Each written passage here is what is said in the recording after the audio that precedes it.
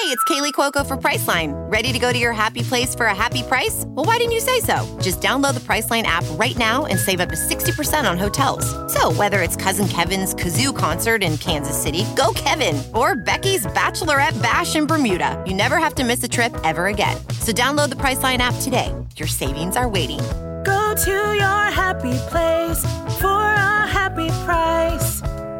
Go to your happy price, Priceline. Despite what their moms told them, they just aren't talented enough for radio.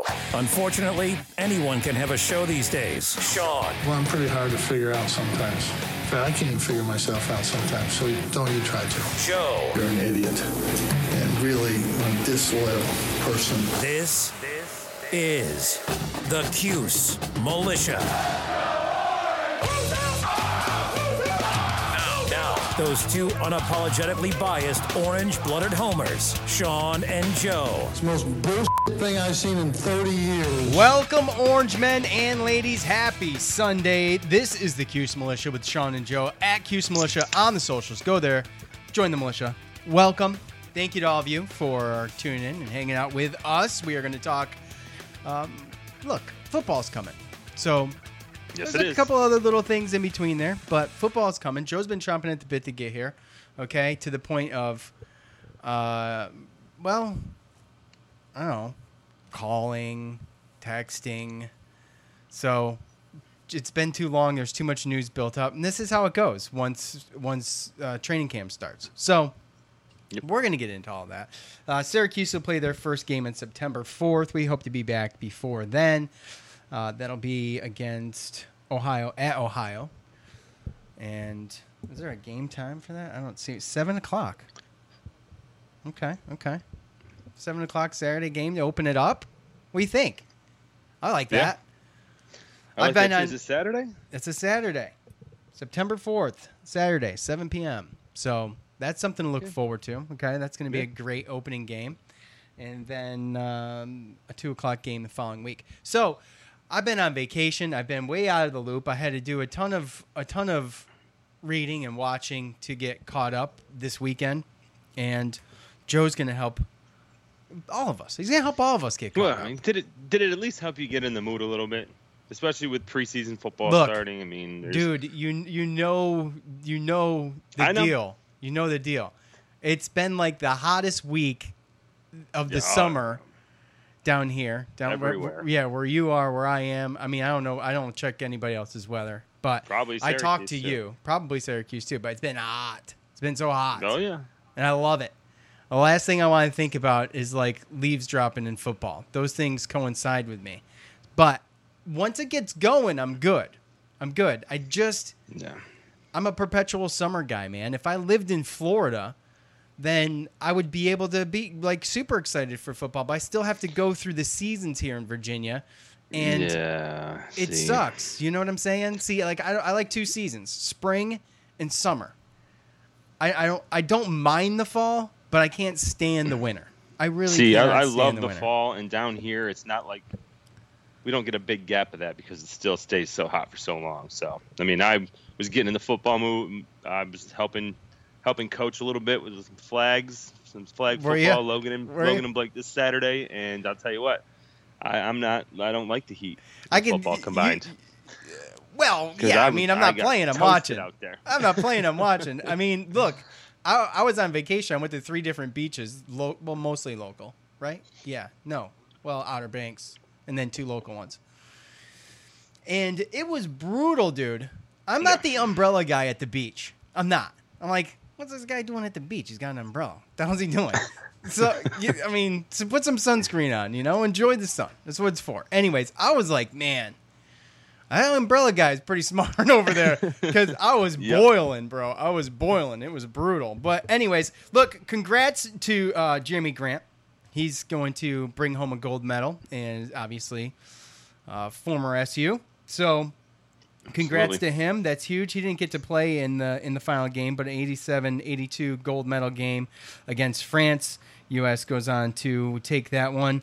And some jersey retirements, Gary Gate, Felicia Leggett Jack, Anna Goodale and Katie Rowan Thompson are going to get their jerseys retired. Syracuse doesn't retire numbers per se, really. They'll bring back the 44 maybe eventually. That's the only one I can think of, or maybe even no, the 22 is used. Yeah. So no. The 44 will get bought back at some point eventually, but they retired jerseys. Congratulations to all of them. Look, Leggett Jack, too, by the way. She was somewhat in the running before all of this happened. These jersey retirements happened. She was the one that was in the running. She coaches University of Buffalo, and she was kind of in the running for the head coaching job for Syracuse women's basketball team. And she graduated from Nottingham High, and she's a Syracusan. So that seems like a perfect fit. And wouldn't that be great for her to be able to come back home and coach a team where her jersey resides in the rafters? Yeah. That would be pretty awesome. Might not happen this year, right? But they're already saying interim. He's already going to Coach Van, right? Yeah, right. So that might just be that this year is his tryout, and if she kicks butt over in Buffalo and he doesn't do so well, then that could be an obvious move in the off season. So yeah, I don't want to go through all the stats and accolades of all these four individuals, but who is? I'm assuming they're pretty good. They're really good. Mike McAllister has a piece. He breaks it down by player and accolade, and he does a really good job organizing that. And you guys can go over to SI.com, Syracuse SI. It's SI.com/college/Syracuse basketball. So that's the actual. But anyway, with that said, congratulations to them. I want to get into everything else, including a little bit of SU men's basketball for us and for you. And there was another third recruit of the 2022 cycle. But before we do it, let's talk about the Green Room app, the Green Room Spotify app. Go there, set up an account, get an email address, a password, and a username. You can go ahead and follow us on that. That is how we are going to have you participate in fan feedback when possible, as well as the social media stuff. But this is a good way for you to call in live.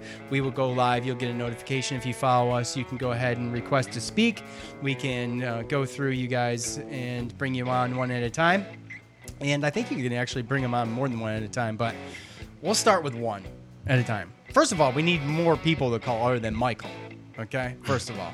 But once the games get going, and we get rolling with that, I'm sure we'll be able to utilize it. So you can go there. You don't even have to follow us. You can follow all sorts of other topics, ranging from pop culture to politics to sports to arts and crafts. I mean, everything's on there, and you can start your own thing too as well. You don't have to just be on there to listen to us. So go there to the iOS or Android stores, Green Room Spotify app. Download it. Sign up today. Follow us, would you, please?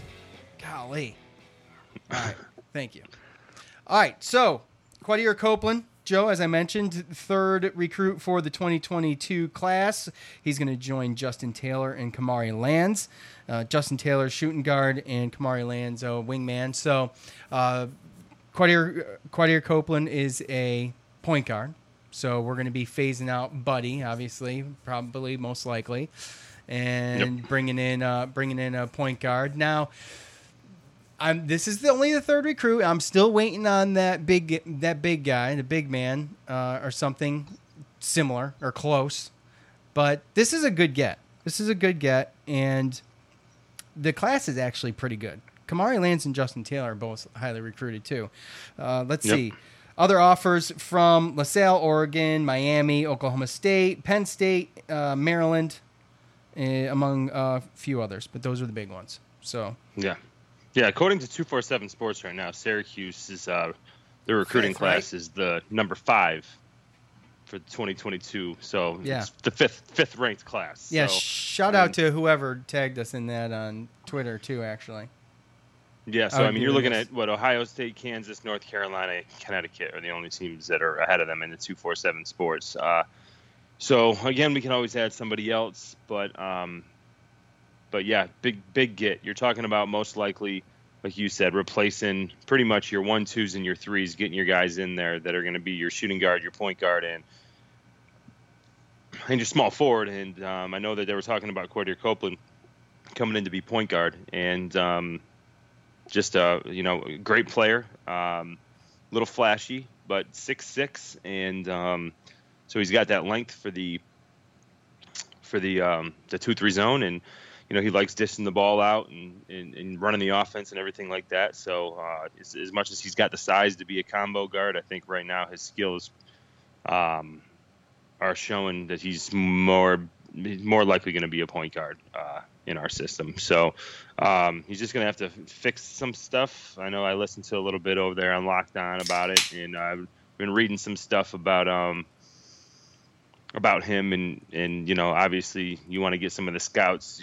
He's a highly committed player, or a highly ranked player, so there's obviously a bunch of positive, but also they put the negative out there too, just so you know. And a lot of it that they were talked about was worrying about his off the ball, that he's used to basically the guy who's guarding the ball and the guy that's bringing up the ball, so he's used to on ball gameplay. So that's kind of where his comfort zone is. They say that sometimes when he doesn't have the ball in his hands, he stands around a little bit, and same thing on defense, which I read those and I was like, but at the same time, we know that if you don't play defense and you don't try and it's not there, the effort on defense, then you're not going to see the court. So I looked at some of the negative stuff, but I quickly dismissed it, because it's going to be, to me, it's like, well, he's going to come here and he's going to figure that out, or else he's going to be transferring pretty quickly, because he's not going to get playing time if that's how he's going to play.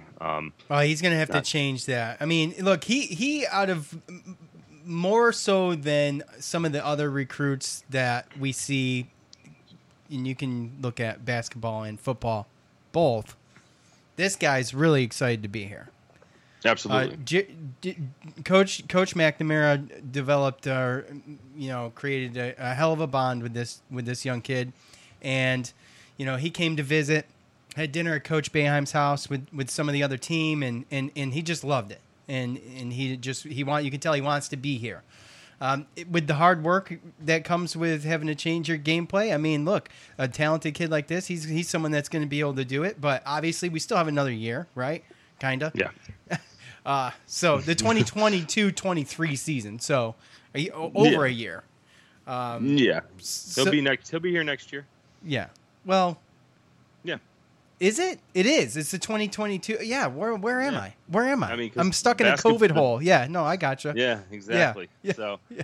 So it's one of those things where it's going to come faster than you think. So you got about 8 months. No, you don't. You got No, you got like a year. Yeah. Okay. All right. Yeah. He's gonna go to school maybe during the summer of next year. Probably get in there, enroll, and then play in the season of next fall. You're right. You're confusing me though. Because of the way basketball falls, you're confusing me. It's the 2022-23 season. Right, which is next year. But, yeah, that's just because this year's the 2021-22 season. Right. Correct. So, yes, I get that. But when you say next – and I hate to go over this on air. The season that's coming up, John, I get not the one I'm talking about. I get it. That's going to start – yeah, okay. Once Buddy's long gone, right? So. Yes, and that's why like I said in the beginning, Buddy will be out of here. So and just because Joe's going to be here doesn't mean that there's a situation where he might not play. No, I don't think so. If he can come in and he can play, we know that Joe can play off the ball as well, right? And he's got a shot. And really, with these kids that are coming in, again, I just hope, because again, recruiting's different for basketball because you have a lot of fewer slots, right? I mean, you saw us with Syracuse football last year. We took 6, 7 offensive linemen. As you can go heavy in a certain position every single year if you wanted to in football. But as far as basketball goes, Syracuse is going to look at it like, oh, I have 3 or 4 scholarships. I'm getting 1 shooting guard, and they have offers out to 3 or 4 guys. So they can't sit there and wait to the end because if one of the other guys commits, then they just took your spot. So. Basketball recruitments, that happens fast, and most of the time the players, they just want to know where they're going before their senior season even starts, so they can just worry about that. And so that's why I don't really worry too much about the decommits. I just hope that with the shifting of the way that basketball is now and the way you can transfer portal out and everything like that, I just hope that Syracuse, the team knows that Boeheim's not going to not going to deal with that stuff. Like, just because you're a certain star, you're a certain name, doesn't mean you're going to come in and get certain minutes. So it's all going to be earned. And Quadir Copeland, he's going to have to come in and he's going to have to earn that time to be able to come in and play off the ball with Joe, because Joe is going to be the starter, and everything's earned. And even sometimes, that it's just your freshman year. You got to come in and just do what you can. I don't think that was something that Kadari was happy enough with, because he thought he could do more. But that's kind of how Boeheim and Syracuse, how they roll, unless it's a Carmelo Anthony coming in as a true freshman, he's kind of always seen the other players have to come in and earn their roles. Now, if he comes in and takes it, then he's going to give it to him. But I just hope that, that these players know what they're getting into. So. Yeah, fair enough.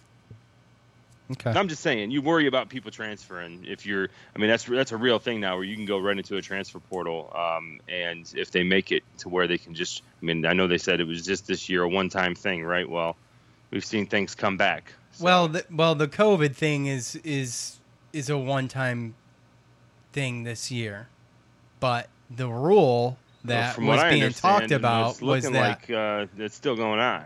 So who knows if this is going to end up getting extended again, right? Like, you never even know. So that's why, like, right now, some of these coaches, and I can understand why some of them, Roy Williams and Mike, Coach K, they're pretty much getting ready to go because they just don't want to deal with. Roy Williams is gone, yeah. Yeah, what's coming down the line? You're getting new kids every year. You can't build something. If you don't play, you're going to transfer. Long gone were the days where these kids come in and earn their spot and know that, I'm just a freshman, so I'm only going to do this, So it stinks, but I just hope that, again, that the players that they are recruiting are the type of players that understand this and come in. Well, it's 6'6" point guard. That's going to be – he's got the frame and the body to fit into the zone. He's going to – Oh, absolutely. You know what I'm saying? So – you got to think that maybe this isn't. You're talking about fit. Maybe this is an excellent fit. It's quite possible that their adjustment is minimal. As far as offensive wise, I don't know if that's necessarily his best strength. He can score, but the jumper isn't his best part. It's his passing, it's his dishing, it's being an improviser out there and. Making plays, and when he is on the ball defense, he's really good. So it's just, obviously, you're going to have to play defense if you're going to be there. So I'm not worried about that. All freshmen struggle on defense at Syracuse.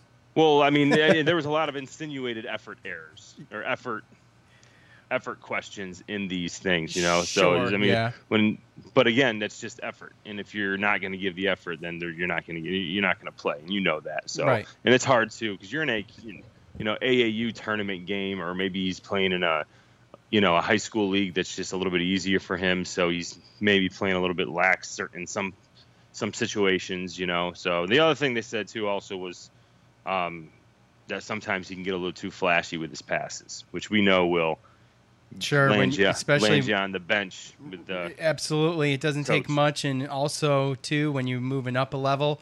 That reaction time on the defense is a whole lot different than it would be when you're playing as a man amongst boys in high school. And, we see people make those mistakes all the time.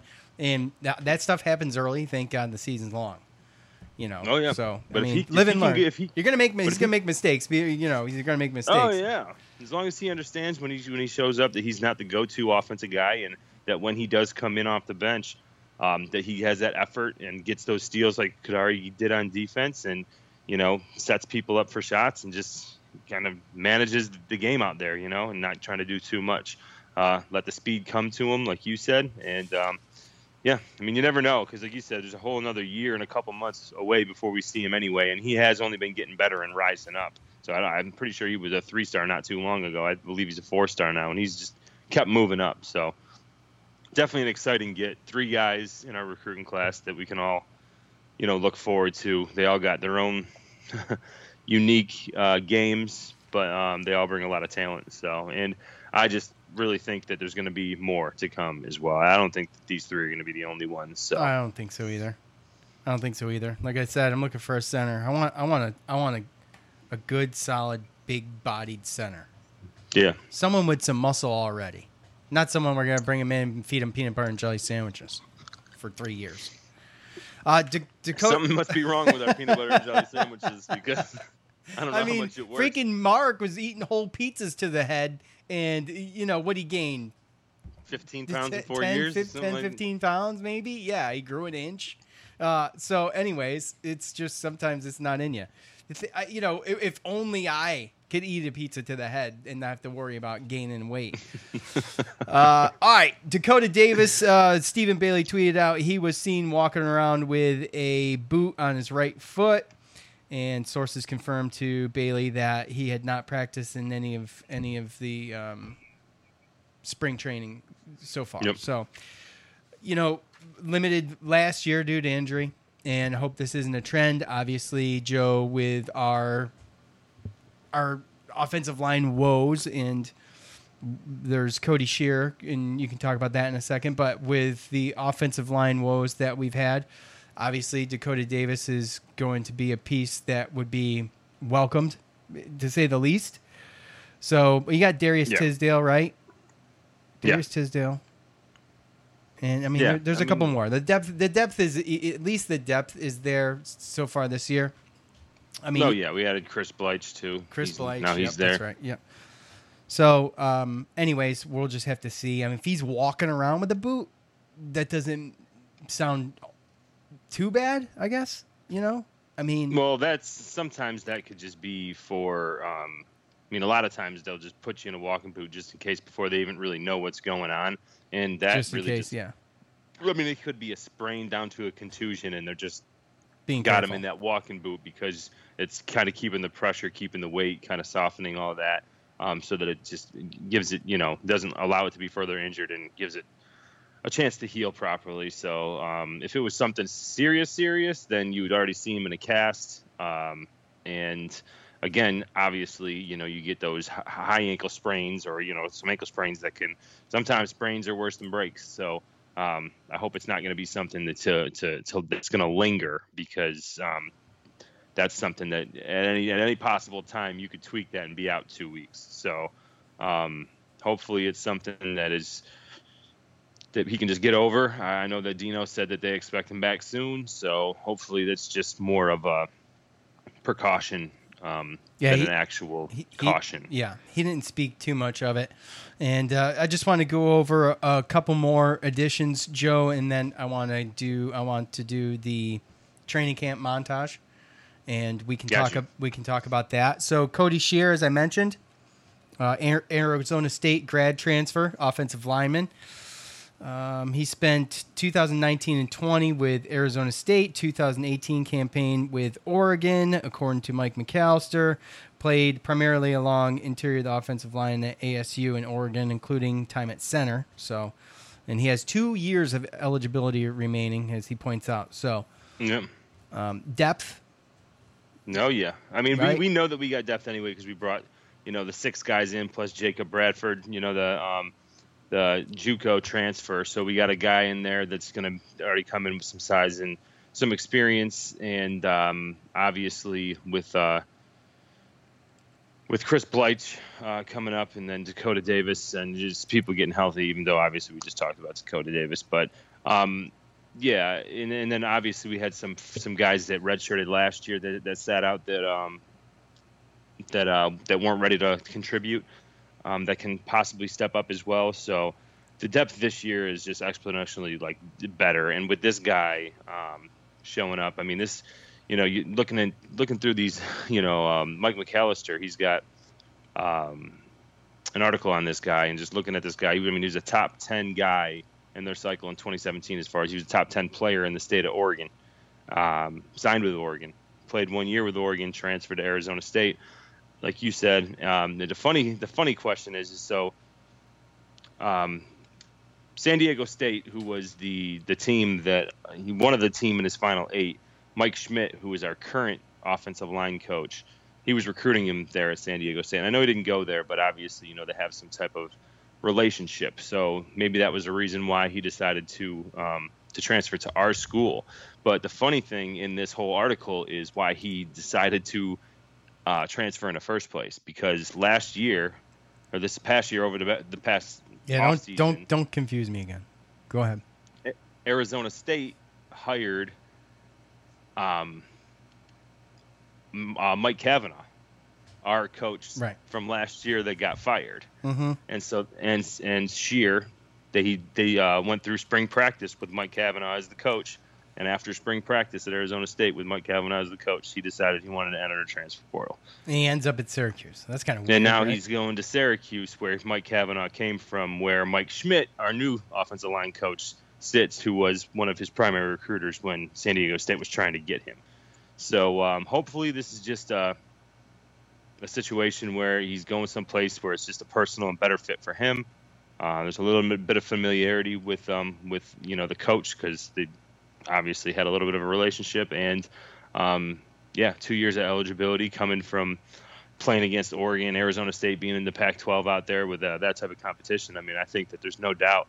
I wouldn't say he's definitely going to start, but there's no doubt that this guy's going to be able to come in and fill a hole if we get an injury. Yeah. So big get, really. I mean, especially this close to camp, right? Yeah, and with 2 years remaining, and getting to play behind some of these guys, obviously, maybe get plugged in, get a little bit here and there. But obviously, the big thing is that Chris Elmore is not going to have to play guard or any other freaking position on the offensive line. So that's a huge plus, and it's definitely a long way from where we were last year. Everybody, well, we'll get into the depth of everything in a minute after the montage. But there's another one, Devon Cooper. He is a UTEP Miners transfer.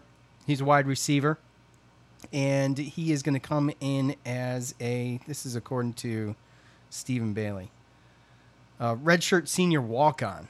So I don't know exactly how or why that is, but I would imagine he would get a scholarship. It doesn't make a whole lot of sense. He's got obviously some playing time, 21 catches for 395 yards.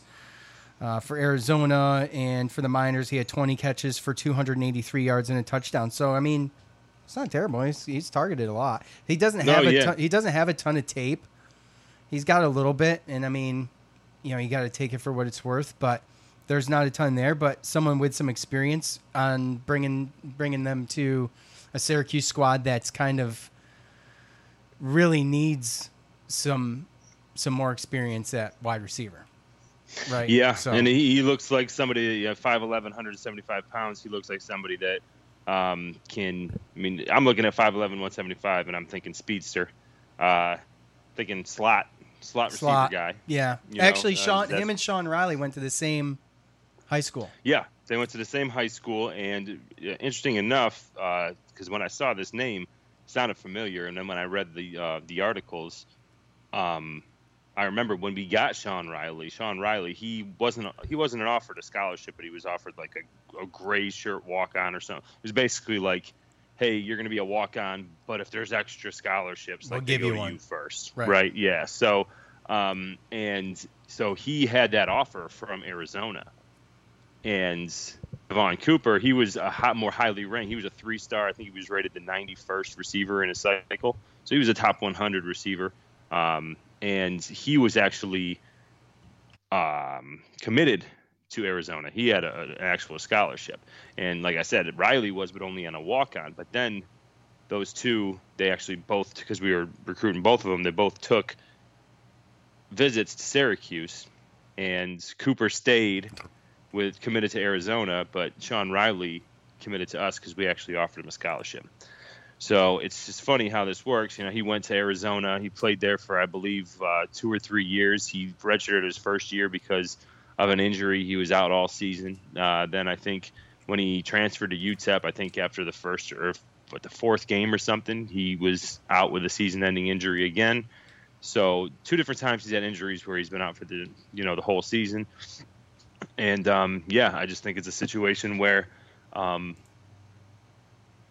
I think that he can only get better, but it's more of wants to prove himself. He's got to prove himself. I don't think that what he's done on paper since he's been in college football, has probably proven that he was a 3-star, the 91st ranked receiver. And this might be a situation like, full circle. Now he's a gray gray shirt walk-on. Yeah, I mean, that's possibly. Yeah, they got him as a redshirt senior walk-on, but I think this was Mike McAllister's article that mentioned, if there's scholarships left to give, I mean, obviously he'd be a candidate for one. So we'll just have to kind of keep our eye on that. But so I mean, it sounds like maybe between Scheer and him, two guys that were highly ranked and recruited and highly touted coming out of high school, and they kind of just haven't found their way yet. Whether it be coaching, whether it be buried in depth, maybe it's just scheme. Who knows?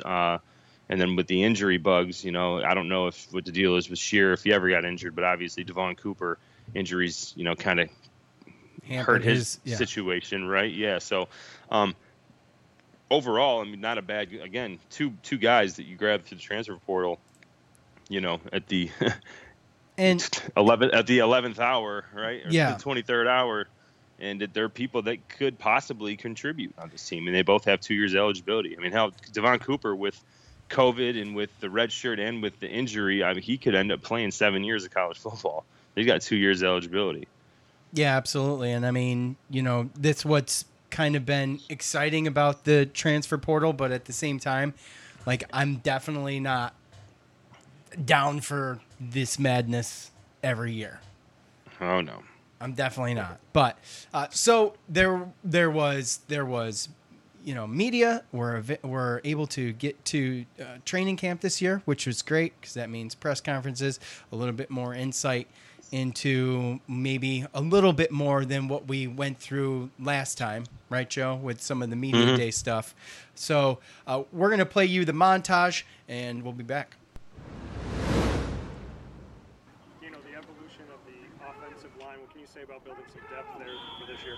I think it's going to be good. We're so far so good. We're really happy with some of the young guys. Now, they're not mentally everywhere that they need to be. But with the veterans that we got coming back and with the young kids, right now we really like where we're at with those guys. They got to still grow up, the young ones, but we like where we're at. Aaron Service has played all over the line. What can you say about kind of anchoring him somewhere this season and having him have a Well, it'd be good because he wants to have an opportunity to play in the pros. But as I was telling him, I said, you know what, that's good, and we want you to be at one spot. But his whole value, if he wants to play at the next level, is to be able to play multiple positions. So just like the defensive guys that are really spreading themselves out on special teams, there's a bunch of super seniors that are really spreading themselves out in special teams, because if you're not a starter in the NFL, you better be a multi-positional backup, or you better be a guy that helps them on special teams. Coach, you mentioned threes for the first time. For a while you've been preaching adding depth, building the roster, building the foundation. How do you feel about the foundation that you can have a third unit? Do you feel like you guys have more depth than you had in years past? The answer to the question is yes, but this is all based off of what happened with the COVID rule by the NC2A. As soon as that rule goes away, it's depth, but then the depth will go away with the rule unless they make some changes and they allow us to bring more people in with initials and things like that, which other coaches are asking for. So quick follow-up to that. Can you use that to your advantage this year, that added depth, maybe for the younger guys to get some reps that they might not have seen before because you didn't have that ability to do so? The answer is yes. The answer is yes. But also when you talk about some of the other teams, like I know the numbers on the other teams in the ACC, and all the rosters have ballooned. They're huge, huge numbers. So this is the most that we've ever had, but it's also the most that everybody else has ever had as well. Was there an experience last year, whether it was coming out of the tunnel, whether it was silence after a touchdown, where you were like, man, this stinks, this is awful? I came here because of the Dome. I mean, you won. You're looking for advantages. You were talking about up-tempo offense earlier. I came here because of the Dome. The Dome, the home experience is an advantage. And, we had no advantage last year. So, and you can say, well, everybody else didn't have an advantage either. Oh, that's great. We love our advantage, and we play to our advantage. And it's going to be exciting to get them back in the stands and for these young men to have an opportunity to play in front of Syracuse fans for the very first time for a major majority of our football team, which is freshmen and redshirt freshmen. Same thing it's always been since I was young. Compete with myself. Every throw I make, try to make a better one the day after. push myself in the film room and just try to push the offense to be better every day. Coach was saying the other day that we could see some different things this year. I know you're not going to tell us what those are, but are you excited by them? Like, what's the sense of what you're getting there? I'm excited just off of, it's been a while since I played real football. Got injured early in the season, so to be back out during spring ball was a little bit of a tease, and now to be here during camp just feels that much better with the offense. And, we were blessed in the sense of people getting an extra year, so we were able to get those older guys back like Josh Black and all them to have a lot of veterans, and then the younger classes coming in. So I'm excited for this year for sure. Tommy, Coach said that he wants an outright winner at the quarterback position. He doesn't want to have to name one. What's that resonate to you when a statement like that is said? Same thing he told me from day one. Make it black and white. No gray in the middle. Make it clear cut. Tommy, do you think you've become more assertive as a leader as time's gone on? No doubt. Being around older guys, my freshman year I was around Zaire Franklin and Eric Dungy, so watching them. Then the next class going up with Mo Neal and Jamal Custis and watching all those guys, you take a little bit from each person. Everybody's different, so to take a little bit from all those guys and bring it on to one body, I just try to help push the offense and just make sure that the team all around is in the right state of mind so we can move forward. How ready are you, do you feel like, to do what you need to do at the position? I do. I feel like it's open competition, and there's a big learning curve, and so it's kind of hard to throw you in there and be 4 or 5 years behind somebody, but just learning and going and taking that with a grain of salt and kind of, not want to say lowering expectations, but no, I'm not going to be exactly where he's at early on, but now in the camp, things should level out more, and just it's two different styles of play. So, but I feel I've been given an opportunity, and I just got to continue to keep working and get better. Still trying to get used to the orange. Not many people can rock that, and it's hard to make me look good. But just taking it day by day and learning, and being the best me I can be, and just see where the chips fall at the end of the day. But I'm giving everything I got, and I'm gonna give everything to the team, and I just want to win games. All right, lastly, Garrett, from now to the opener at Ohio, what's in store here? What do you need to accomplish in the next few weeks? I just got to keep getting better, leading everybody, and then the team as a whole, we just got to keep working, and just take each game one game at a time. All right, there he is, Garrett Williams. 1 week of camp complete. Ophthalmologist Dr. Strauss has seen firsthand how the metaverse is helping surgeons practice the procedures to treat cataracts. Cataracts are the primary cause of avoidable blindness. He works with a virtual reality training platform developed by Fundamental VR and Orbis International to help surgeons develop the muscle memory they need. The result? More confident, capable surgeons. And even more importantly, patients who can see. Explore more stories like Dr. Strauss's at meta.com/metaverseimpact. As you write your life story, you're far from finished. Are you looking to close the book on your job? Maybe turn a page in your career? Be continued at the Georgetown University School of Continuing Studies. Our professional master's degrees and certificates are designed to meet you where you are and take you where you want to go. At Georgetown SCS, the learning never stops, and neither do you. Write your next chapter. Be continued at scs.georgetown.edu/podcast.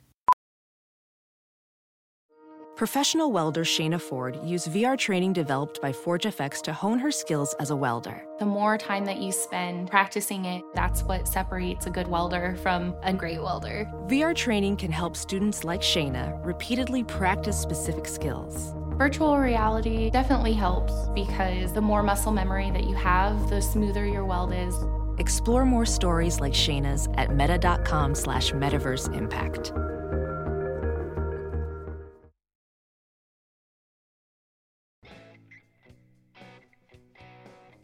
All right, guys, that is your montage. It is brought to us by the Spotify Green Room app. I'm sorry, guys. Go there, download the app, go to iOS or Android stores, go there.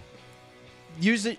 You need a username, you need an email address, you need a password. It's a great way for you to interact with us as we do some of our fan feedback through that. And also, you can get on there. You can start your own thing. You don't have to be pigeonholed and listen to us all the time. But if you want to be, you can be.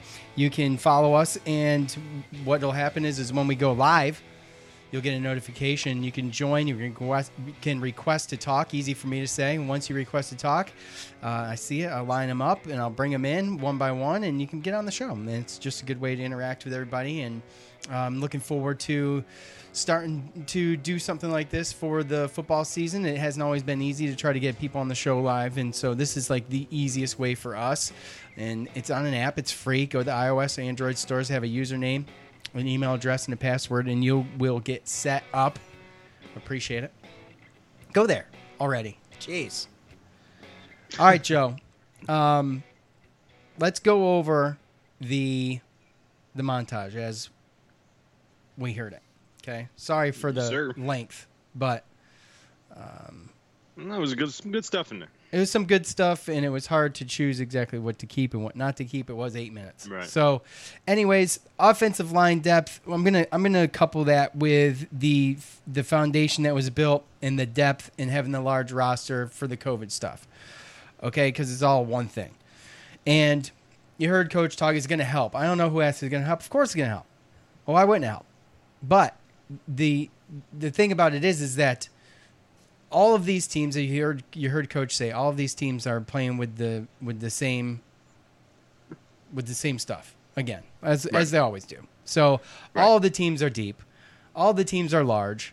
You know, Coach was saying too that he had never been able to use the threes in the past, few years or whatever it was. And now he's got a group of threes. They're doing 11 on 11. And so, I mean, that's great. That's great for SU. That's great for SU. Right. It's also great for everybody else.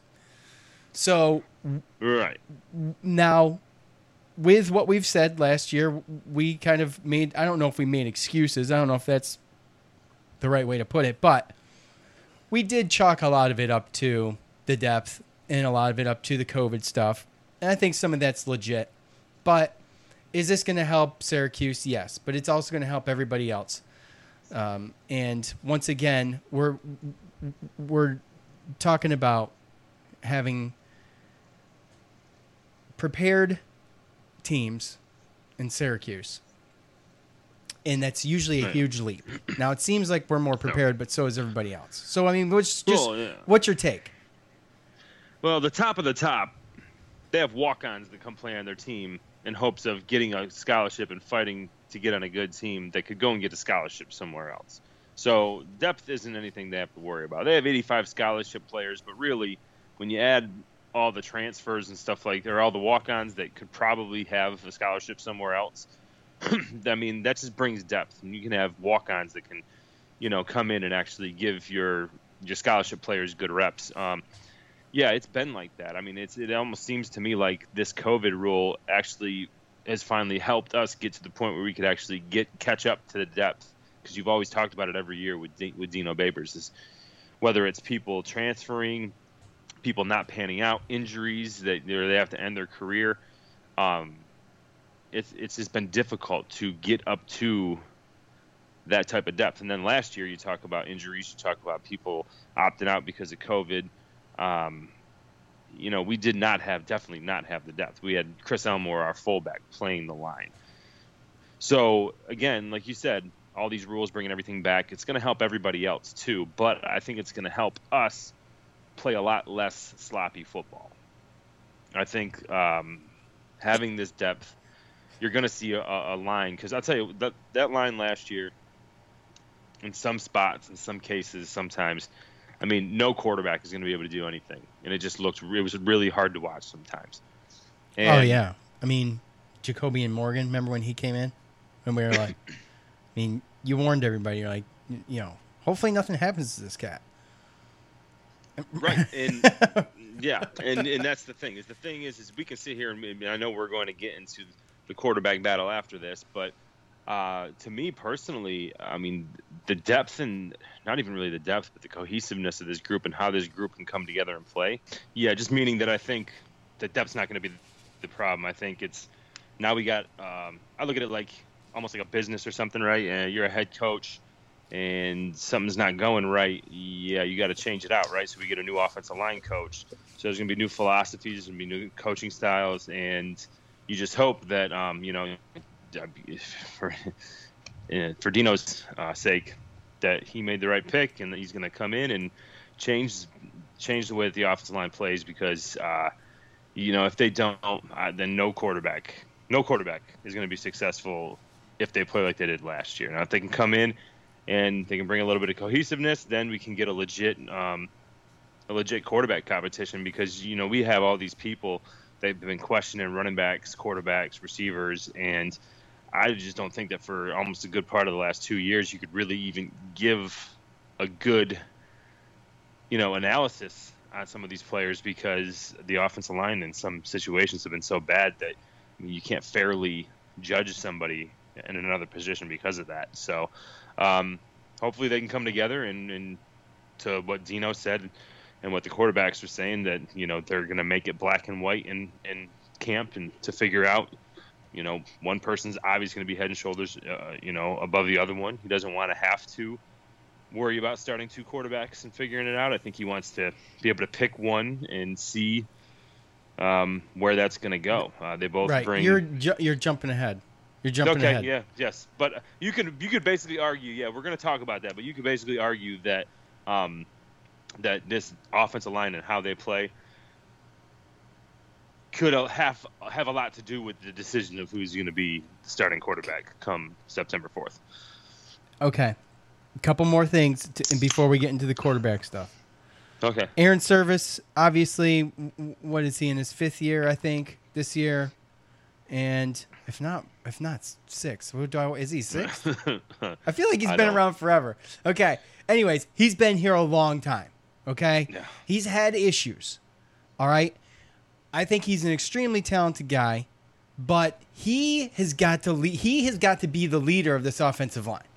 And he's got to do that by setting an example that, hey, we're here to protect this guy, whoever it may be, and he's going to have to do a lot better this year. He has to. I don't know if he was battling stuff, if before, and it's not all on Aaron Service. Obviously, he was dealing with some things last year, obviously, that they were all dealing with. It's just maybe trying to do too much by yourself. And everybody deals with that differently, right? Right, exactly. So, but he is going to have to, if he wants to talk about going to the play pro, folks, he's going to have to do a lot better, in my opinion. Okay, and I'm not putting this all on him.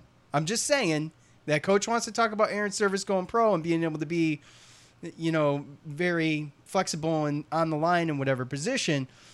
I just, wherever he is, I want him to just be better. And no one wants him to be better more than himself, right? So I'm not trying to be hard on the dude. I'm just saying.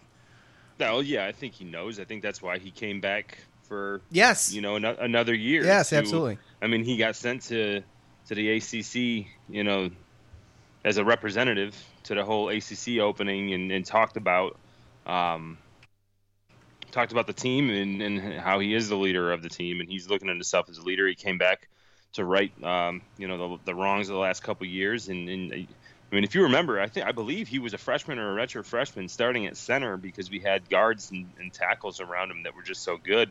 And I mean, he's been on the starting lineups pretty much for the last 4 years, and they've been moving him around to where they think he's best going to be. But yeah, I mean, wherever they got to move him, wherever they got to figure it out. And I think that's just one of the interesting things again with this offensive line too is realistically with this other coach coming in and having a camp and a spring and everything, and having a couple of different linemen that have played different spots. If you have some strengths in some positions and you can move around and mix and match some other ones, that there's going to be, okay, these guys are going to be the tackle spot. So where can we move these other guys? So there could be a surprise. I know we talked about Cody Shear and obviously Dakota Davis. We don't know what the deal is with his availability, Darius Tisdale. So it's going to be interesting to see possibly even where Aaron Service even lines up. But I'll tell you one thing, he's hungry. He's hungry, and that's good. And he didn't. Yeah. And he came back to lead. Yes. And set an example. And he did not come back to play like last year. Right. He feels like he's going to come in, and I hope with everything in me that Aaron Service comes in with the chip of all chips and just does his thing and plays the way I think he's a talented guy, man. I mean, he's played well. There's a lot of people that were looking at him early in his career when he was starting early, when they were thinking, oh man, by the time this guy's a senior, I mean, we were looking at him like, I mean, if you look at somebody that comes in and starts as a freshman or a redshirt freshman, especially playing for us on the offensive line, right? Yeah, that too, right. At the end of the day, I'd look at it like, well, so we got an NFL prospect on our hands. This guy's going to be good and it just seemed to me like it was like as he got a little bit older and as maybe the leadership responsibilities and maybe other roles of the team responsibilities kind of piled up on him, it almost seemed like he was, and he moved a couple of different positions too, but it's, and the people around him and the talent around him changed a little bit. But it seemed like, they got a little worse. And like I said, I'm not trying to be hard on the guy because, there's always things happening. There's always injuries that aren't talked about that are there. And then last year, I'm never going to, you never know who went through what happened in their families, what people think about certain things. So last year was a wash to me, which is why I'm kind of so excited, especially with him. And the way he was talking to ACC Media Day and the way he's kind of grabbing, the bull by the horns now as far as being the leader and everything. I'm really kind of, and that's really, we're going to talk about the quarterbacks again. And I know that we've been talking about the offensive linemen and now ad nauseum, but that's really the most important thing that's going to be happening here in camp. Yeah, absolutely. If that line doesn't come together, it doesn't matter. It's going to look like it's looked for the past 2 years after Dungy left. Quite honestly. And now maybe, and we'll talk quarterbacks, but we still got one more thing to talk about before quarterbacks. Real quick, Joe, they're going to, coach is talking about, look, this is why I came here. That's why I wanted to come here. I wanted to come here because I wanted to play in the Dome. I wanted to be around those fans. The fans weren't here last year. You and I talking ad nauseum, we talked ad nauseum last year about, gosh, man, I mean, how many times did we come on and talk about, man, what a difference fans could make? Now, I believe it's a huge edge. It's an edge that every home team benefits from, but it's different for us. It's different for your team. Of course, you're biased in that fashion.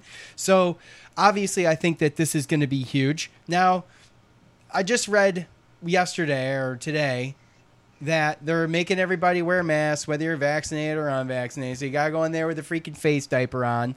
And, I'm not going to get into the politics of this, but I will say that good luck keeping masks on all those people. I don't know what the capacity we're supposed to be letting fans in at. I'm not sure. I haven't heard. I thought full capacity, which, I mean, good freaking luck. Yeah, I mean, it's supposed to be full capacity. I don't really know one way or another, but that's what they're saying. So we'll see. So I know they went back down to phase 2 again, though. So I don't know if that changes anything and what's going to change till then. And isn't our first game at Ohio? Yeah. So we won't be in the Dome until September 11th, which is the game against Rutgers, 2 p.m. on Saturday. So, a lot can happen 20th year anniversary. Yeah, that's right. 20-year anniversary. That's right.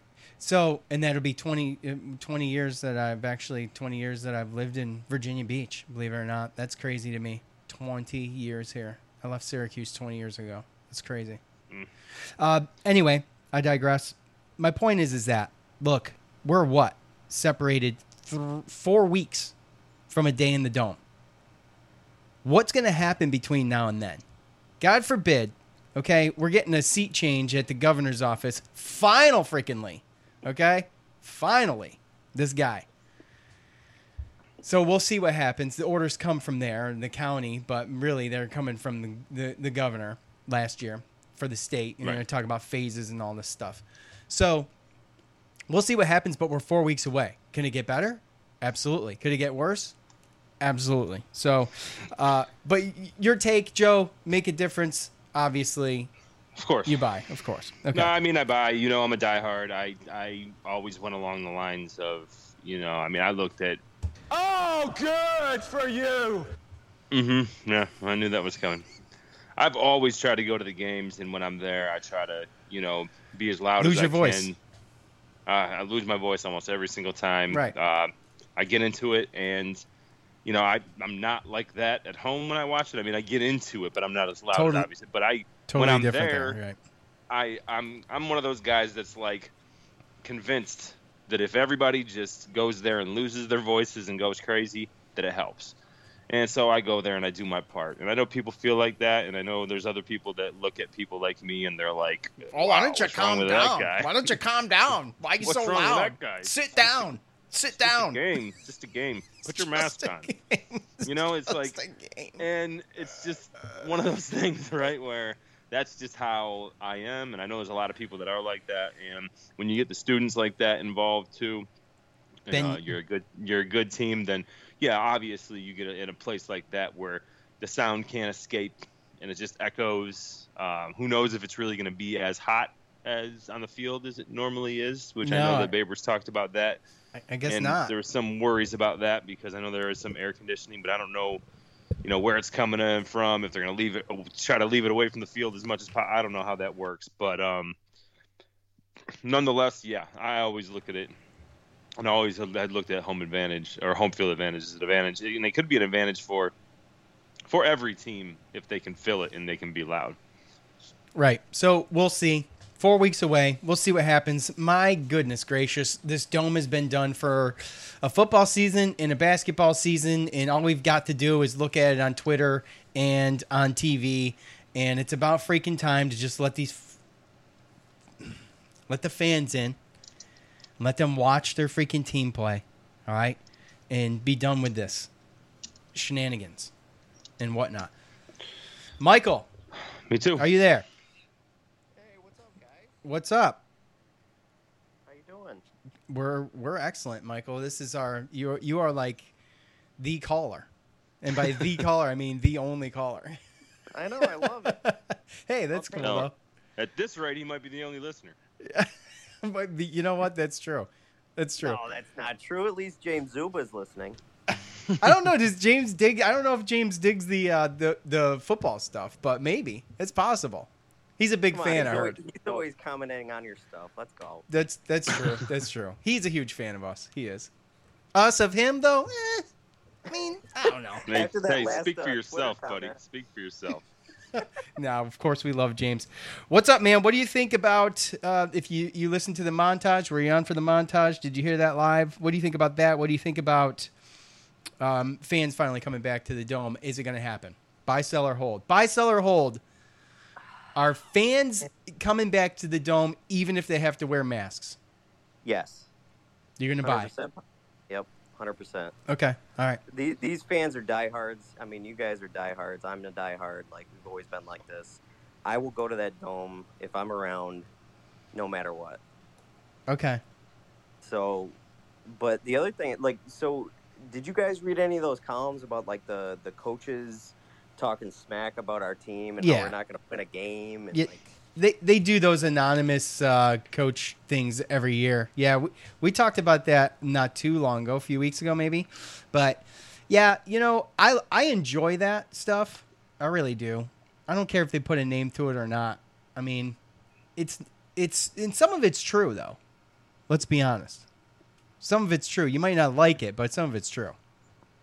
Yeah, I'm a firm believer into, like, let the kids play and prove it.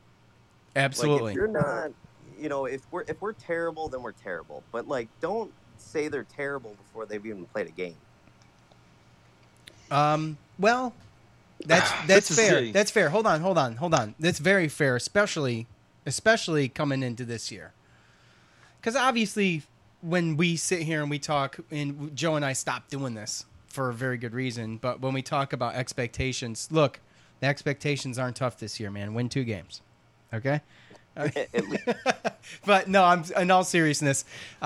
Coming off of what happened last year, just Syracuse did not fare well through that. The football team. They didn't. Injuries and opt-outs, and, like, there was so much against that team. I knew they were going to win more than 1 or 2 or maybe 3 at the most. Yeah, it was not. They had their backs against the wall. The offensive line, like Joe and I were saying, was awful and atrocious. And not only that, but like you mentioned, what were we on? Our 3rd-string quarterback, 4th-string quarterback, maybe at some point. I mean, it was abysmal, to say the least. Well, I mean, I'm right there with Michael, except for the fact that I look at it like, I mean, it's sad that that's where the media has gotten to now at this point, is that they got to go out and they actually have to, like, hunt for negative stuff to put out there. Because realistically, you're right. Like, why are people even going and asking other coaches from other teams questions about someone else is going to do, especially under, you know, the guise of, they do it for every ACC team. I understand that they do it for every ACC team, but they do this, they put it out there, and then people end up, it becomes way more bigger of it. And like you said, I'm cool with it because it gives Syracuse ammo to, like, go after it. But that's part of what's wrong with media, because at the end of the day, what are they giving them? They're giving them a Twitter platform. Hey, say what you want. We're not even going to tell you who we are. So it's just like Twitter, right? Where you're hiding behind some, like, what little name, little nickname, little at at Cuse Militia. Right. So now you have a situation where you have somebody who can say whatever they want about any team, and they know that they're never going to be found out to begin with in the first place. So all it is just crap. It's just icing. I think DeVito wears women's shoes, you know, just like some crazy stuff. Well, the thing is, too, is at the end of the day, all the people know that you have to just, like you said, line up and play the game anyway. That's what's going to happen. What you said is what's going to happen.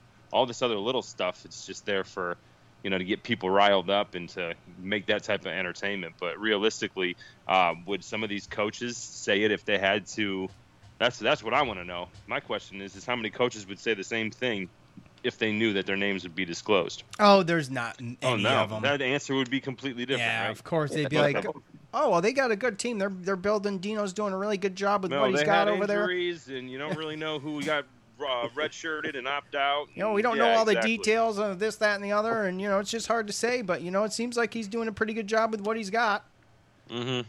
Bunch of frauds. So, I mean, I take that stuff with a grain of salt, but I hope that the coaches and the team, I hope they print that crap out and post it up around the locker room and also let people read it. Let's be honest, when it's anonymous, and we're talking about sports writers, okay? I mean, journalism isn't exactly like on the up and up these days, okay? So you've got are they really reliable. You got these could technically all be made up, right? That's what I'm saying. I could take an anonymous anything and throw it out there, and no one can question whether or not it was even said. Yeah, Joe, is one of those your quotes? Yeah, trust me. They're not calling Joe. No comment. No comment. But yeah, I mean, some of this stuff might not even be true. But at the end of the day, when you're going to spew negativity, I mean, any real athlete or anybody, I mean, dude, people spew negativity at work, it would motivate me. You know what I'm saying? I mean, it doesn't matter where or what you are. If you're a man and you're got some sense of pride, that's going to fuel you. Absolutely. So whatever. That's why I'm fine with it. And that's why it doesn't bother me. I'm with you, Joe. I hope they post it all over the locker room and just be like, this is what people think of you. Prove them wrong. Yeah. Yeah, well, they've got a lot to prove this year. They really do. Oh, there's nowhere to go but up. Exactly. That's what I'm shooting for. 2 wins. We won one game, bottom. So we can definitely still go down. Right. All right, Michael, anything else while we got you? Yeah, so what do you guys think about the new wide receiver that was, like, I don't know, no stars or whatever, but is, like, killing it as far as, like, coaches' opinions? Devon Cooper. Yeah. Yeah. I didn't hear much of what coaches had to say, but, I mean, we did mention him earlier, and, look, this team could use help at wide receiver, obviously, so I think it's great just to, you know, the word of the day is depth, to add some of that depth. But I had mentioned, I think this was from Mike McAllister, but when at Arizona, 21 catches for 395 yards, and then he transferred to UTEP. 2 seasons with the Miners, had 20 catches for 283 yards and a touchdown. So he's a guy that has been targeted. I did see a couple of small clips. I think Dominic tagged us in something on Twitter, and there was a couple clips on there. And, you know, highlights are made to impress, but at the end of the day, if we get to see him on the field and he shows his stuff, I mean, obviously I'm always excited when you bring a guy on, and apparently they're bringing him on as a redshirt senior walk-on, whatever the hell that means. So in anybody with experience like that, like we were saying earlier, I can't help but get a little excited. You know, what if? Okay. What's that? Is he a slot guy or is yes, he like he's. a long ball? What is he, Joe? 5'11", 170. Yeah, 5'11", 175. And we were talking about him earlier. He went to high school with Sean Riley, actually. Oh yeah. And he was actually more highly ranked than he was. So he was a 3-star. I think he was ranked 91st in receivers that year. He went to Arizona, where Sean Riley wanted to go, but they didn't offer him a scholarship. So that's why Sean Riley went to Syracuse, and he actually took a visit, Devon Cooper did, with Sean Riley back in the day to Syracuse, but decided to stay with Arizona. But he's had injury-plagued years, and as you know, Sean Riley, this is how bad it is, really. Sean Riley's been gone for, what, a year and a half or two seasons now? Yeah. Or one season or something, and this kid still got 2 years of eligibility. So one full season. You're right. No, 1 full season, yeah. So this was a kid that was once more highly ranked than Sean Riley, and I can only imagine he's really just looking for a place where he can revitalize his career and hopefully stay healthy. So he is a walk-on in the books, but you're talking about an older guy that is a 3-star guy that just wants to prove himself. So he's definitely got some talent, and he can definitely, like we were talking about earlier, could help. All right, Michael, we appreciate you chiming in, bro. Keep it up. Yeah. All right, buddy. Take care. All right, you too, guys. Take it easy. All right, bye. All right, Joe, moving on here. The quarterback competition is what everybody wants to hear. I know we're running a little bit over. This is going to be a little bit extra. So you heard Tommy DeVito talk and also Garrett Schrader. He stumbled over his words a little bit, but we get what he was saying. Talking about there needs to be an outright winner. He doesn't want to. Coach doesn't want to have to pick a QB, right? So, no. Well, they both said that. Right. So they both know the deal. And fair is fair, right? And fair is fair. And we could talk about kind of our thoughts just on a personal level or whatever, but the learning curve that Garrett Schrader mentioned, it's a lot to overcome when you're in the second week of spring training, right? So he's starting way behind, in my opinion. But in my opinion as well, I feel like he's someone that can. He transferred here to get the starting job, right? Yeah. Okay. So that in itself is huge motivation. Okay, you're here now. You got to do what you got to do. You got to shine. I think quarterback competition in the offseason is tremendous. And I do think, honestly, that DeVito has the edge right now. I don't even know if it's clear, but it seems like he does. I mean, even Coach said he did, right? In one of the press conferences before. So with that said, Joe, what do you think? What do you think about Garrett Schrader coming in here, being 3 years behind on the program stuff, having to relearn a new offense, all the language, and still being able to bag a starting position? Yeah. Now here's the thing too. I'm just going to throw this at you because you're going to talk and you're going to talk for like 5 minutes, and I'm not going to be able to shut you up. Probably. Okay. Go ahead. So the other thing is that the other possibility is that, okay, Tommy DeVito starts because he's got the experience in the offense. But through practice and maybe Tommy makes some mistakes or whatever the case may be, Garrett Schrader comes in, ends up grabbing the starting position. Or who knows? Maybe he doesn't. I don't know. But what do you think? There's a lot of different ways you can look at this.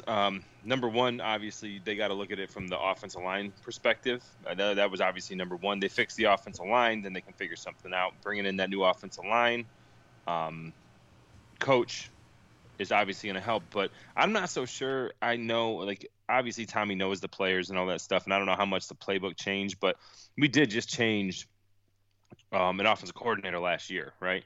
So I'm sure there are some changes in what Tommy DeVito had to learn. So, and also one of the things that I got from the interviews from the quarterbacks that I don't think were in the montage was that they were talking about. I think they asked Garrett Schrader whether or not, they got them both running the same types of plays, and or if they are kind of calling. They were at plays. First, right? They were at first, but now they're starting to. So again, I mean, if they're going to be able to evaluate, what plays work, what's better, and really that's kind of where you're going to look at, because if they can't keep Tommy upright, like, I don't care if he knows the playbook or not, this kid Schrader, he can improvise, he can run. He was when he played for Mississippi State the 1 year as a freshman, he was only one of 3 FBS freshman quarterbacks that threw for over 1,000 yards, ran for over 500. He threw and ran for a touchdown against LSU and Auburn that year. They were both top 10 teams. So, you're talking about as a freshman, he did all this. He's 6'4", 230. So in size, he's way bigger and he's way more mobile than Tommy. And really, he's a better improviser. So I'm not trying, and this isn't a Tommy DeVito hit piece. It's just, to me, it comes down to scheme, and it comes down to which type of quarterback is going to make your team better. So realistically, this is just an evaluation period for that whole situation. And, the worst part about it is that if the offensive line can't keep Tommy upright, then it's really not even, again, comes down to it's not even Tommy's fault, but he just can't make the plays or the decisions to get out of those spots, right. if you know what I mean, right? Yeah. But Garrett Schrader, he can get out of those positions. He can get out of those spots. And with us proving that we could, get a little bit of a run game going near the end of the year last year, and with the running back stable that we have, to be able to run like that and have a runner, then that makes it, especially with read option stuff, which is what he did at Mississippi State, that makes it real, real difficult. And we know just a couple years ago we had a guy named Eric Dungy, and we know how difficult it was for defenses to stop that guy. Right. Because he was either handing it off, faking the handoff, running, throwing. He was like 80. He was like 80-20 favoring to keeping that thing, by the way. Yeah, but either way, that's the read, right? He's throwing interceptions and going and getting the ball back and stripping it back. No kidding. So we had a guy like that, and like we talked about it. Realistically, you're talking 10 wins and beyond. You're talking ranked and beyond. Syracuse, in our history, for the most part, it's been dual threat quarterbacks, and I know that's got to. Tommy had a good line when he came in and he played against it. When Eric Dungy was there and Eric Dungy got hurt, and we were talking about, this year, can Tommy? People were calling for Dungy's head that year. Oh my gosh, remember. Yeah, absolutely, I remember. In fact, regrettably, we did it. Yep, and a lot of that was the line. But a lot of that, was just all the players around him and the fact that, these teams were still kind of scheming for a running quarterback and everything. So after that year, we lost a lot of key guys. And, we've seen what happens in the last 2 years when you can't keep Tommy upright. And we've seen the decisions that he makes when he's outside of the pocket. And if he has to get outside of the pocket to survive, then we're probably better off starting Garrett Schrader. And that's really what it's going to come down to. We're not even in a position where the best quarterback might act, the best quarterback or the best guy that's got a chance of maybe playing next level somewhere, even CFL or whatever, might not even be the starter. We might just have to choose a starter based upon what our line can do and what our team can do around us. So it's going to be interesting, and that's obviously going to be the talk of the town. But honestly, to me, if Tommy was ahead of the game, and that's another telling thing too, is that if they were equally talented, but this dude was ahead of the game because he's been there for 2 or 3 years, then he would automatically be the starter. The fact that they can't even send a quarterback to the ACC Media Day, the fact that we're talking about the fact that there's an open competition, that both these quarterbacks are saying, well, we got to make it black or white. Coach said we got to make it black or white. The fact that we're even there tells me that this kid Garrett is more talented than Tommy.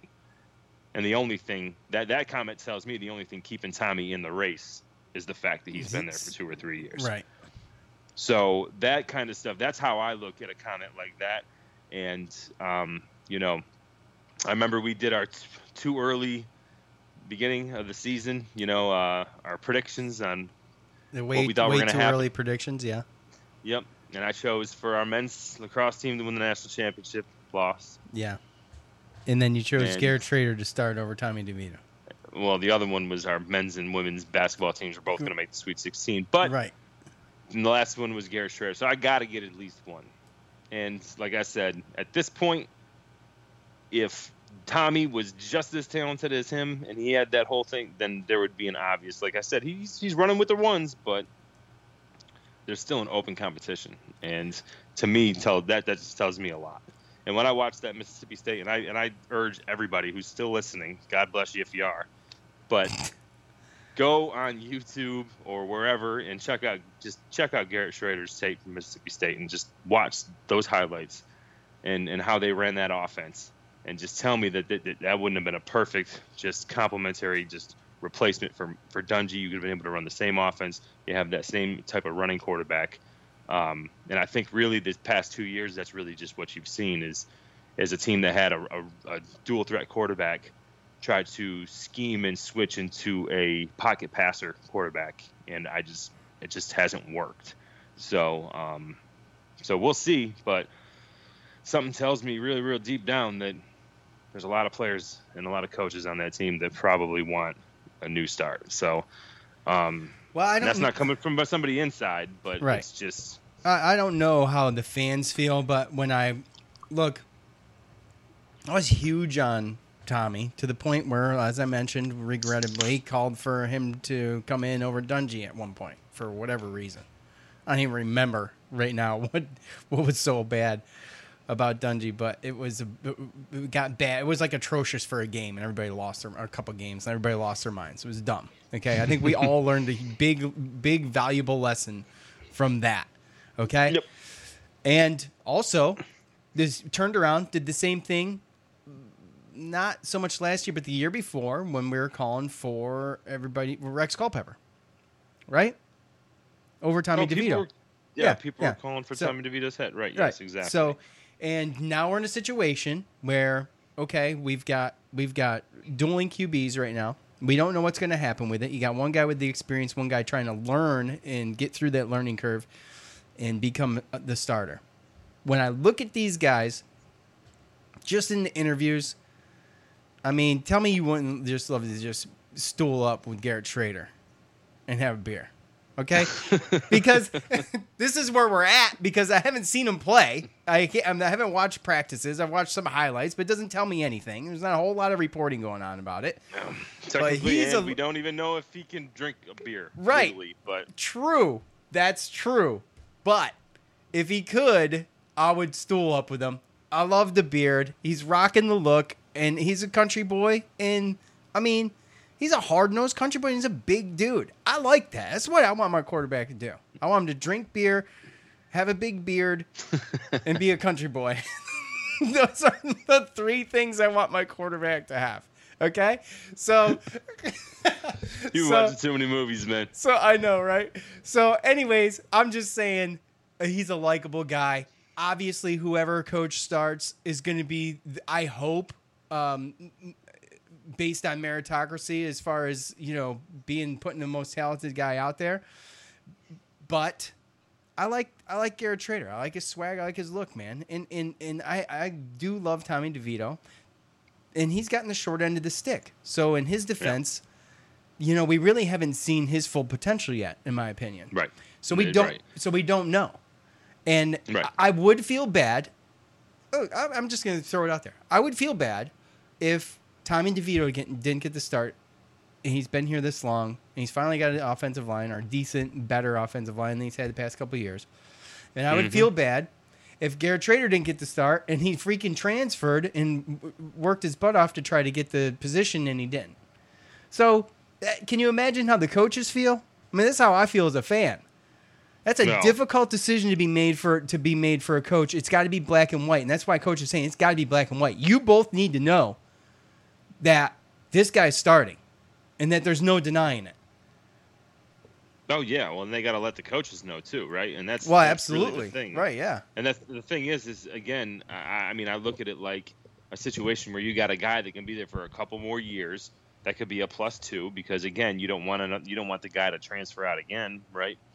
And to be perfectly honest with you, I mean, I think that if they were to name Garrett Shrader the starter, you might see a situation where Tommy doesn't burn his year eligibility and he ends up transfer. He says he wants to transfer so that he can go and he can play next year somewhere and actually get a shot, And like again, this isn't a I think Garrett Schrader's way better than Tommy thing. I think that Garrett Schrader just fits in the mold of what we need as a quarterback to be successful in Syracuse.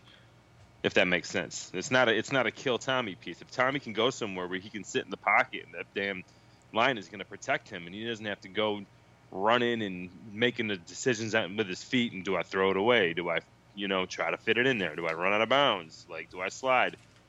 All that stuff. Then he could be a pretty successful quarterback. You can see him. He's definitely got a stronger arm and he's got better accuracy than Garrett Schrader right now. And he knows the playbook better.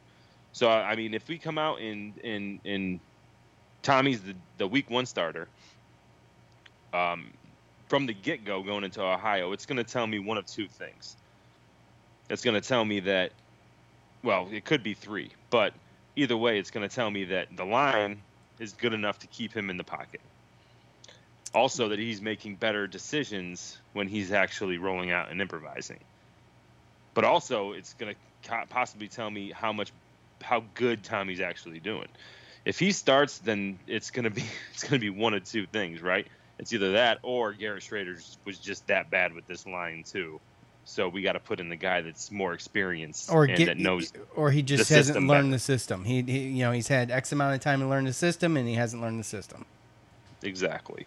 And to be perfectly honest, we might see a situation where it's not black and white by Ohio, and they switch off quarters. They switch off certain. I got to be honest. I don't see it being black and white at this point. And as you mentioned, the ACC Media Day was one thing, but for them to look, we don't know. It's just not the feeling I get. The feeling I get is maybe Tommy has a slight edge because of his experience in this offense and with this team. All right, I know it's different offensive coordinator, but with this team and this coach, and there's a level of loyalty there. Dino's a loyal guy. Okay, if you don't think he's going to, humans mostly are, right? Right, until absolutely. You get done wrong, so right, and so damn well on a human level, Dino is given. I mean, I'm speculating, but I believe that Dino's got some loyalty to Tommy, and he's like probably pulled Tommy aside and be like, "Look, dude, you can't make this difficult." Right. Well, and then when they say black and white, it's I don't think it's to them as much as it is the peers, right? Oh, it's to everybody. Because I can look at a situation where I'm a senior or I'm coming back and I want to right the 1 in 10 wrong last year, but Tommy's my guy. I've known him for 4 years. He knows the playbook. Who's this guy with the accent coming in that's running around? Yeah. Who's this he's guy? Gonna take his job, right? So yeah, there's going to be some loyalty. Oh, Tommy's our guy. Tommy's this. But as they practice, as they play. And as you see it play out, the human nature is going to come out. There'll still be some people that are loyal. There'll still be some people that might not say it to someone's face. But in your heart, when you look at this dude and you're like, oh, this guy gives us a better chance. I mean, I know Tommy. I like him better. I know that's what I mean by black and white because, I mean, it's probably going to get to a point where even the team's going to be able to be like, yeah, it should probably be that guy. Or it's, no, this guy definitely can't take. He's named better than Tommy. You know what I mean? It's one of the two. But at the end of the day, everybody wants to win. So, I mean, when it comes down to black and white and it comes down to sitting down and talking to your peers and them being honest about what's going to help them be successful the best, then they're going to all be honest. If they don't leave it black and white, I believe we see 2 quarterbacks pretty much. Well, Garrett Schrader was asked, do you see a possibility, or is it a possibility that you would have a 2 quarterback system? And he said yes, but he kind of walked it back a little bit. But, that's not it's just not what I want.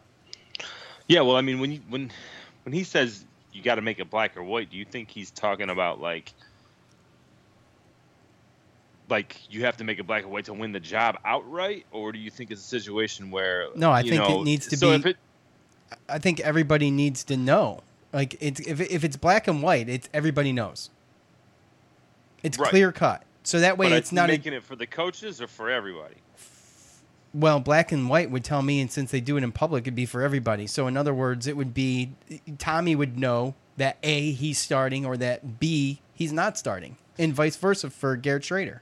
Yeah, but the coaches want them to basically fight and know that it's it's close and that it's got to be black and white for us to make a decision. I guess my question is that if it isn't black and white, do you think that means two-system quarterback, or do you think that means, hey, look, if it's not black and white, then Tommy's going to get the job? Absolutely. He's been here. He's been the senior guy. Yep.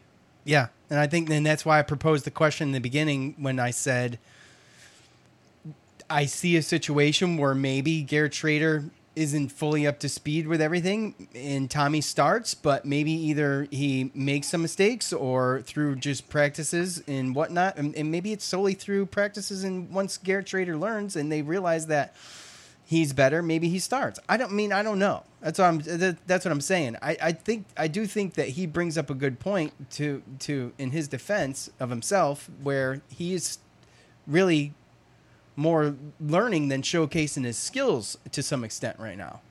Right. So he's juggling more than Tommy's having to juggle. Tommy's getting to go out there and just sling it and, do the best he can with everything else. But Garrett Shrader's, he's still learning everything. Right. And so, I mean, there's, he's a step behind when it comes to that. And then we talked about the loyalty. So if it's not black and white, then yeah, Tommy DeVito is going to get the edge. He's going to start. We're going to see him week 1.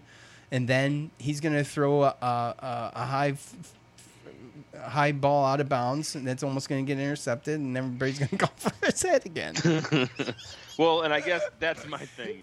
My thing is that we've gone through seasons where basically, like, I mean, you have people calling for, Rex Culpepper and Zach Mahoney. I know. Over Tommy. It's so stupid. It's like, and by the way, when I make that joke, my joke is not on Tommy. That joke is aimed towards the fans. No, but they were doing it last year, right? And then it was the Jacobian thing, right? And now we have Justin Lamson coming in, right? So it's my brother-in-law was calling for Jacobian Morgan.